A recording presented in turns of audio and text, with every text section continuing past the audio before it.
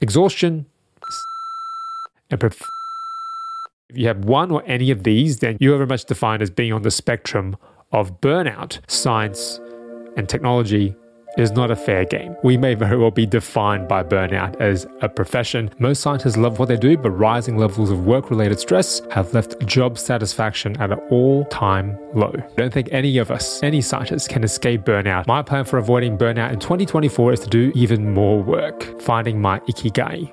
The thoughts expressed in this podcast are my own views and opinions. They do not reflect the values of my employers. Welcome back to the newly rebranded Biolab Collective with Jack Wayne podcast. For those of you who are old listeners, it was previously named Crossover Connections, and the reasons for this rebrand I'll touch back on at the end of this episode, but it ties very much in today's episode theme, which is all around burnout. If it's your first time to the podcast, my name is Jack Wayne. I'm a scientist, YouTuber, and podcaster, and on this podcast we cover the business of science and how all the headlines inform us about the jobs of the future. Usually as the year ends, all of us feel very drained from everything that's happened that year, and what you don't want is to have the lingering effects of burnout from the previous year carry over into the next year, and it has this negative flow-on effect, this vicious cycle as opposed to a virtuous cycle, and before you know it, you start the new year more cynical, more negative than ever before, and scientists are certainly not immune to burnout. In fact, we may very well be defined by burnout as a profession, and the first headline comes courtesy of an article from Nature,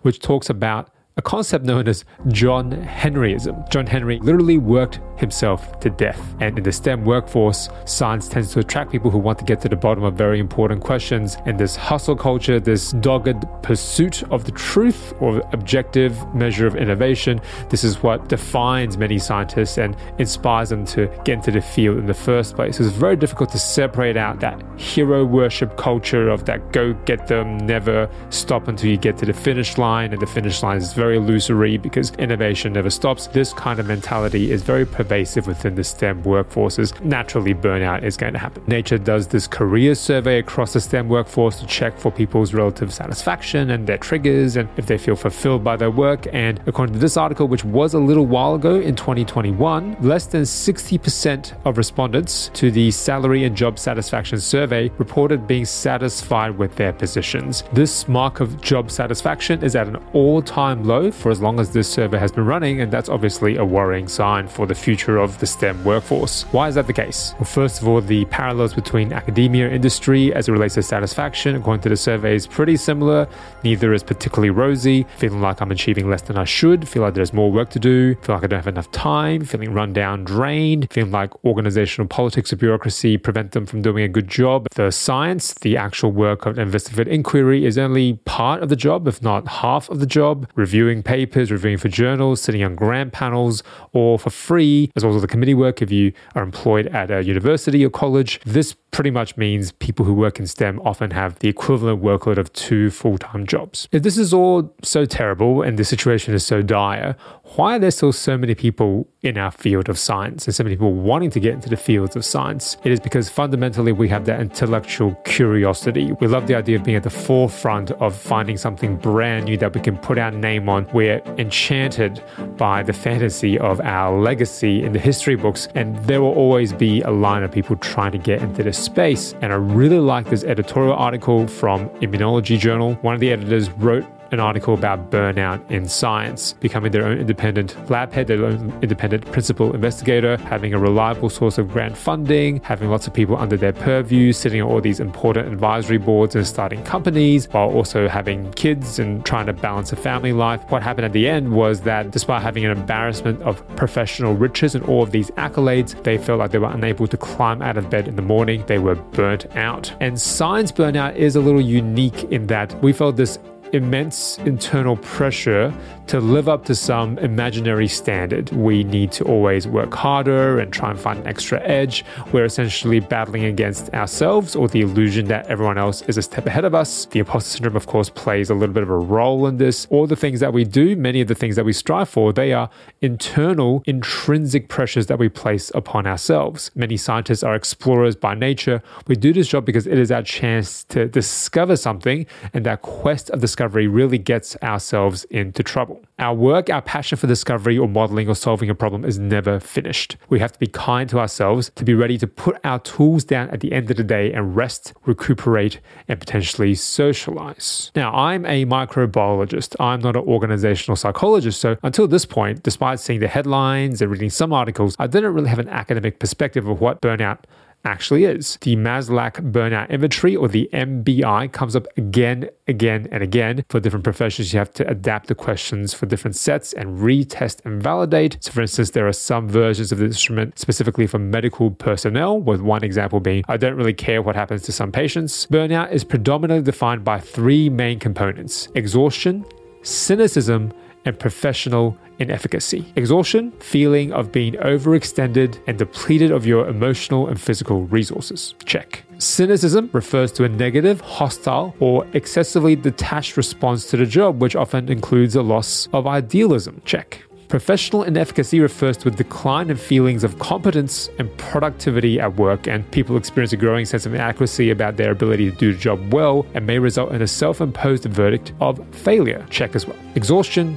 cynicism, and professional inefficacy. If you have one or any of these, then you are very much defined as being on the spectrum of burnout. And again, these are the world-leading experts on the phenomenon of burnout, and they've found 6 factors that systematically contribute to burnout happening in people who work for those institutions. Workload is number one. Both qualitative and quantitative workload contribute to burnout, depleting the capacity of people to meet the demands of the job. In science, we're never going to escape this. The workload is going to be always present. And again, I talked about it. Much of that workload is self-imposed because we're racing against the clock. We're competing against the world and driving innovation, bringing it to market, being the first to do so. The workload is always going to be there. We can't escape it. We are sitting ducks. Control is the second factor that leads to burnout, or more specifically, a lack of control or a feeling that you don't have control. Researchers identified a clear link between a lack of control and high levels of stress and burnout. Sadly, in science, nothing is ever in our control, really. Grant funding is not entirely in our control. Whether our papers get accepted by journals is again not really in our control. Experiment after experiment, paper after rejected paper, all of this loss of control starts to add up. Reward is the next factor that likely leads to burnout. Insufficient recognition and reward increases people's vulnerability to burnout. This is one that I think we could choose to fix, because we have to just take it on face value that the reward is almost never going to be financial. Hopefully, some extrinsic measures of reward from your immediate supervisor or your supervisor, or if your discovery is big enough, your institution hopefully has some press release, has some local awards that you can apply for. Finding reward intrinsically, this could be one way that we separate ourselves from the risk of burnout. The next factor is community. Community, the ongoing relationship that employees have with other people in the job. When these relationships are fractured, a lack of support, no trust, unresolved conflict, there is greater risk of burnout. That does not mean it has to be this way in science. Unfortunately, I've heard many stories where it is like this, where students and postdocs in the same lab are competing to make the same discovery. That sense of suspiciousness, of lack of trust, of broken, fractured professional relationships, that comes from the top. That comes from the supervisor and how they set their students and their staff and their postdocs up for healthy competition, but ultimately success. This sense of community can also be a more grassroots thing, and I think it's important for more junior staff to organize social events. If it's up to the most senior member of staff to organize the Christmas party, then it gets the sense of forced fun. Right? When you invite your boss to your Christmas party, unless your boss is the coolest person in the world, still there's this inherent power imbalance, and they're the ones organizing the social events rather than just being guests. It will feel very forced, and that sense of community might breed further suspicions and further sense of isolation and alienation. Fairness, I'll just strike this one off the board straight away. Science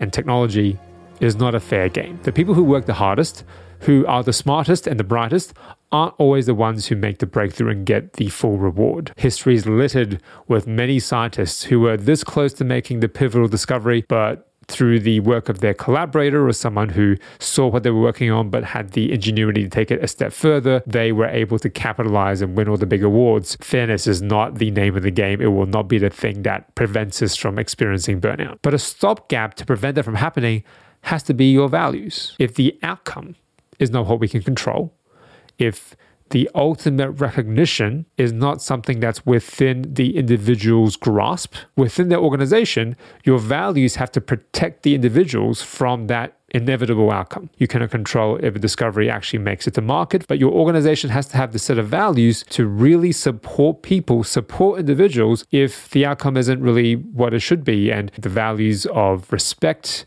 inclusivity, this is something that we can divorce from the ultimate outcome, which unfortunately in science and tech is all too often not particularly fair. So I haven't painted a particularly positive picture of burnout in science, and indeed almost all the scientists I know have had burnout at one point or another during their whole careers, if not during this current calendar year. The one thing that is not particularly helpful, I have to say. You got to relax more. Why aren't you feeling relaxed? You got to relax. You need to take some time off and relax. Why aren't you relaxed? Are you relaxed yet? Nothing less relaxing than being forcefully told you have to relax. This sentiment is reflected in this article from Forbes, the negative impact of toxic positivity in the workplace.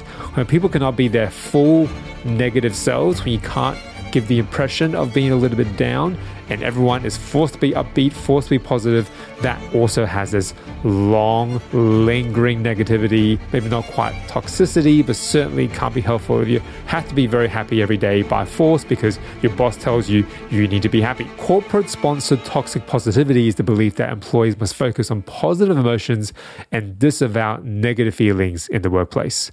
A toxic positivity agenda calls for being enthusiastic and upbeat despite the dire situation.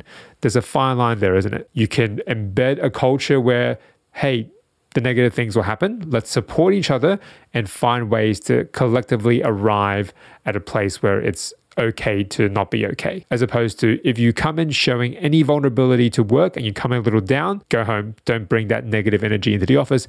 Everyone has to be very positive all the time. That has its toll on people. It can have this lingering effect and burden and ultimately to burnout, which won't let you bounce back and just pretend to be happy that easily. It's this insidious effect on people's mood and motivations over an extended period of time. Again, if you dive into the academic literature about how people should be addressing burnout, given that burnout is an association and is caused by the workplace, let's try and fix what's happening in the workplace and make the root causes of workplace culture a little bit more positive so that they don't lend themselves to burnout across the board. This article linked in the show notes talks about different types of burnout interventions. If you look across the burnout literature, you can see that those promoted by the organization include things like improving workstations, humanization of work schedules, I like that wording, humanization of things like work-life balance plans, as well as leadership development and courses in leadership for managers and how to promote a positive work culture, not to mention the use of non-financial rewards and incentives.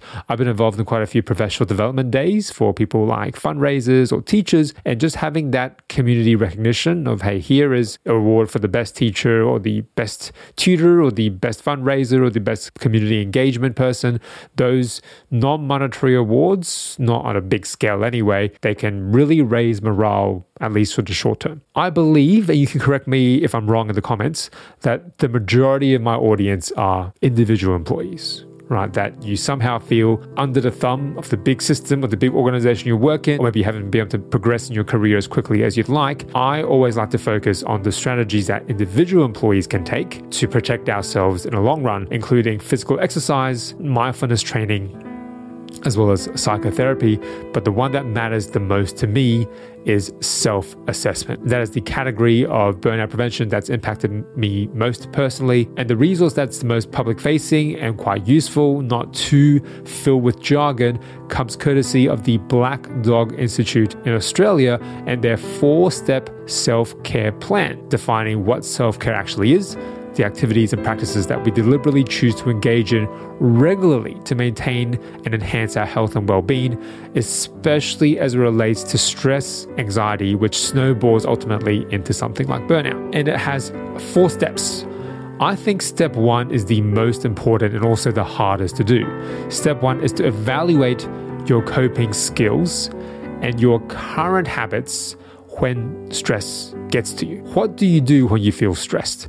How do you currently manage? Do you think your management and coping strategy is a positive habit that will let you cope better over time? Or is it a negative strategy that will actually ding and deteriorate your health over time, so that as more stress comes along, as you continue to cope, you're actually getting worse and worse at the thing that you should be getting better and better at? Some examples of positive coping strategies: deep breathing, sounds simple enough; listening to music; exercising, meditation; reading; connecting with others; and engaging in a hobby. Out of all of those, I probably do all of them except connecting with others and engaging in a hobby regularly. I do tend to self-isolate a little bit when the going gets tough. I just like to hunker down and get my work done, and often that doesn't leave much time for connecting with other people. So I need to be more deliberate in putting that strategy into place, certainly at the end of the year, certainly for the start of 2024, and engaging in a hobby. One of the key tent poles for how I'm planning on fixing my burnout in 2024 and hopefully going into the future. I'll come back to this point later on. The negative coping mechanisms: yelling. I'm not a big yeller. Smoking. I'm not a smoker. Pacing. I do tend to pace. Skipping meals. I do skip some meals.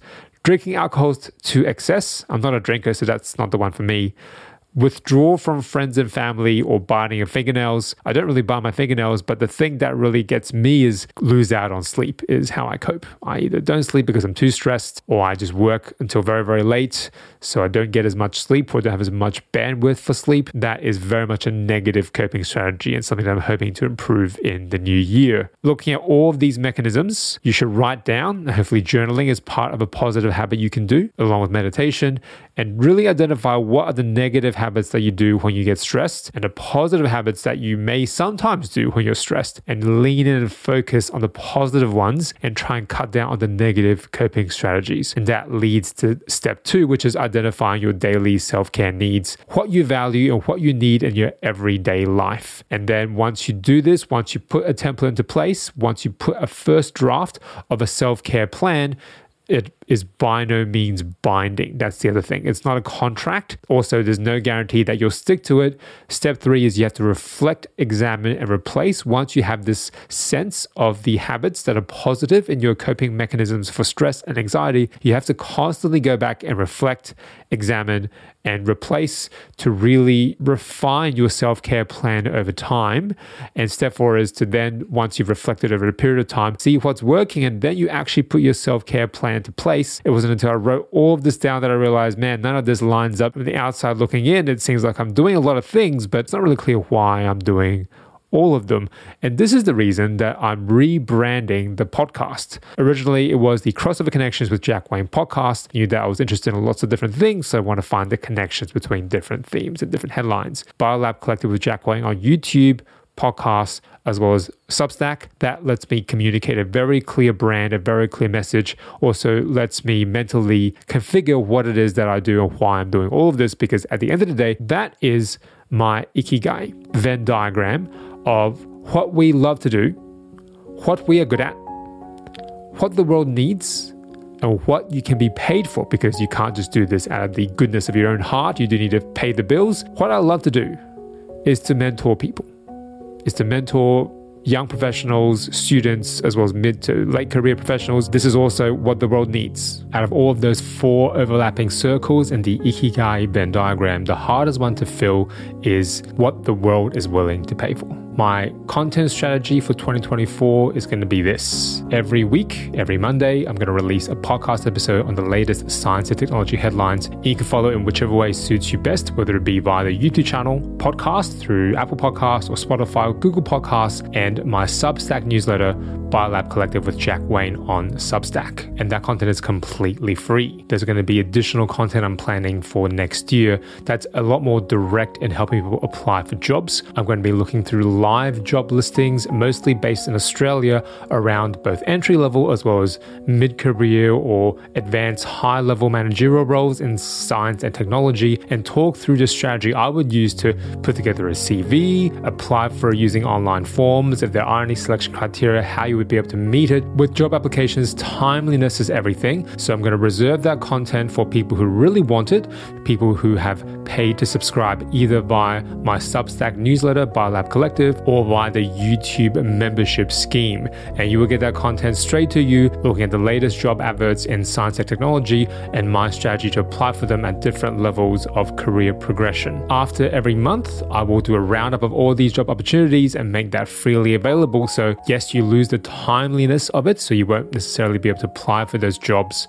with my strategy in mind. When the job opening is still open, that's reserved for people who pay for a subscription either via Substack or for a membership on YouTube. Applying for jobs is a very personal thing because your employability is based upon your own past experiences, not mine, but I'm hoping to give a fair amount of my own advice over the last 20 years of figuring this out and talking to lots of different people in different professions in science and technology, and hopefully allow me to get some outside assistance to edit some of these videos, to compile some of my content online and make everything that much more sustainable so that my ikigai, what I love doing, what I'm good at, what the world needs, and really what the world is willing to pay for, fulfill all of those circles and allow me to keep doing what I love. It is my purpose, my reason for being, to help people really reach their full potential. The strategy I use that's positive in coping with stress and anxiety is engaging in a hobby, and my favorite hobby by far, by a mile, is photography. But I haven't really had time to do photography because there's never been a deadline around it. It's never that urgent. So when the going gets tough, when there's too many things due, I just put it on the back burner. I don't bother about it. My approach going forward is to dedicate time to go out and take photos every single week.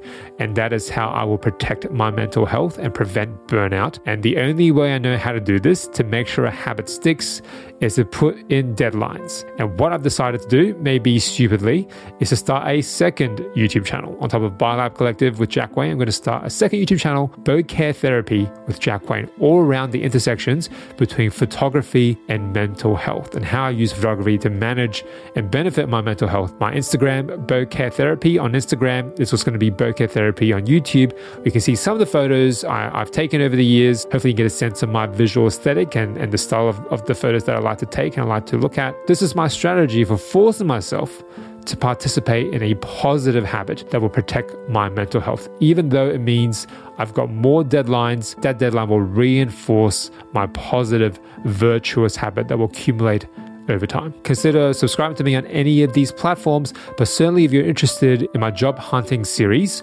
please sign on to a job website of your choice in Australia that is Seek. And if you sign up for a Seek profile, you can pre-populate it with your CV, and that will allow you to speed up applying for these jobs. And some of the portals and some of the templates and applications I will walk you through in that Job Hunter series will be a little easier to wrap your head around. Again, you can find me on all of these platforms at Biolab Collective, whether it be YouTube, Apple Podcasts, Spotify, or Google Podcasts, as well as on Substack, Biolab Collective with Jack Wang. There's going to be one more podcast episode to round out 2023, and that's going to be me revisiting all the biggest science headlines of the year and what's happened in those headlines since we first covered them. If you're interested in that episode, revisiting the biggest science headlines of 2023, you can find it linked here or in the show notes below. My name is Jack.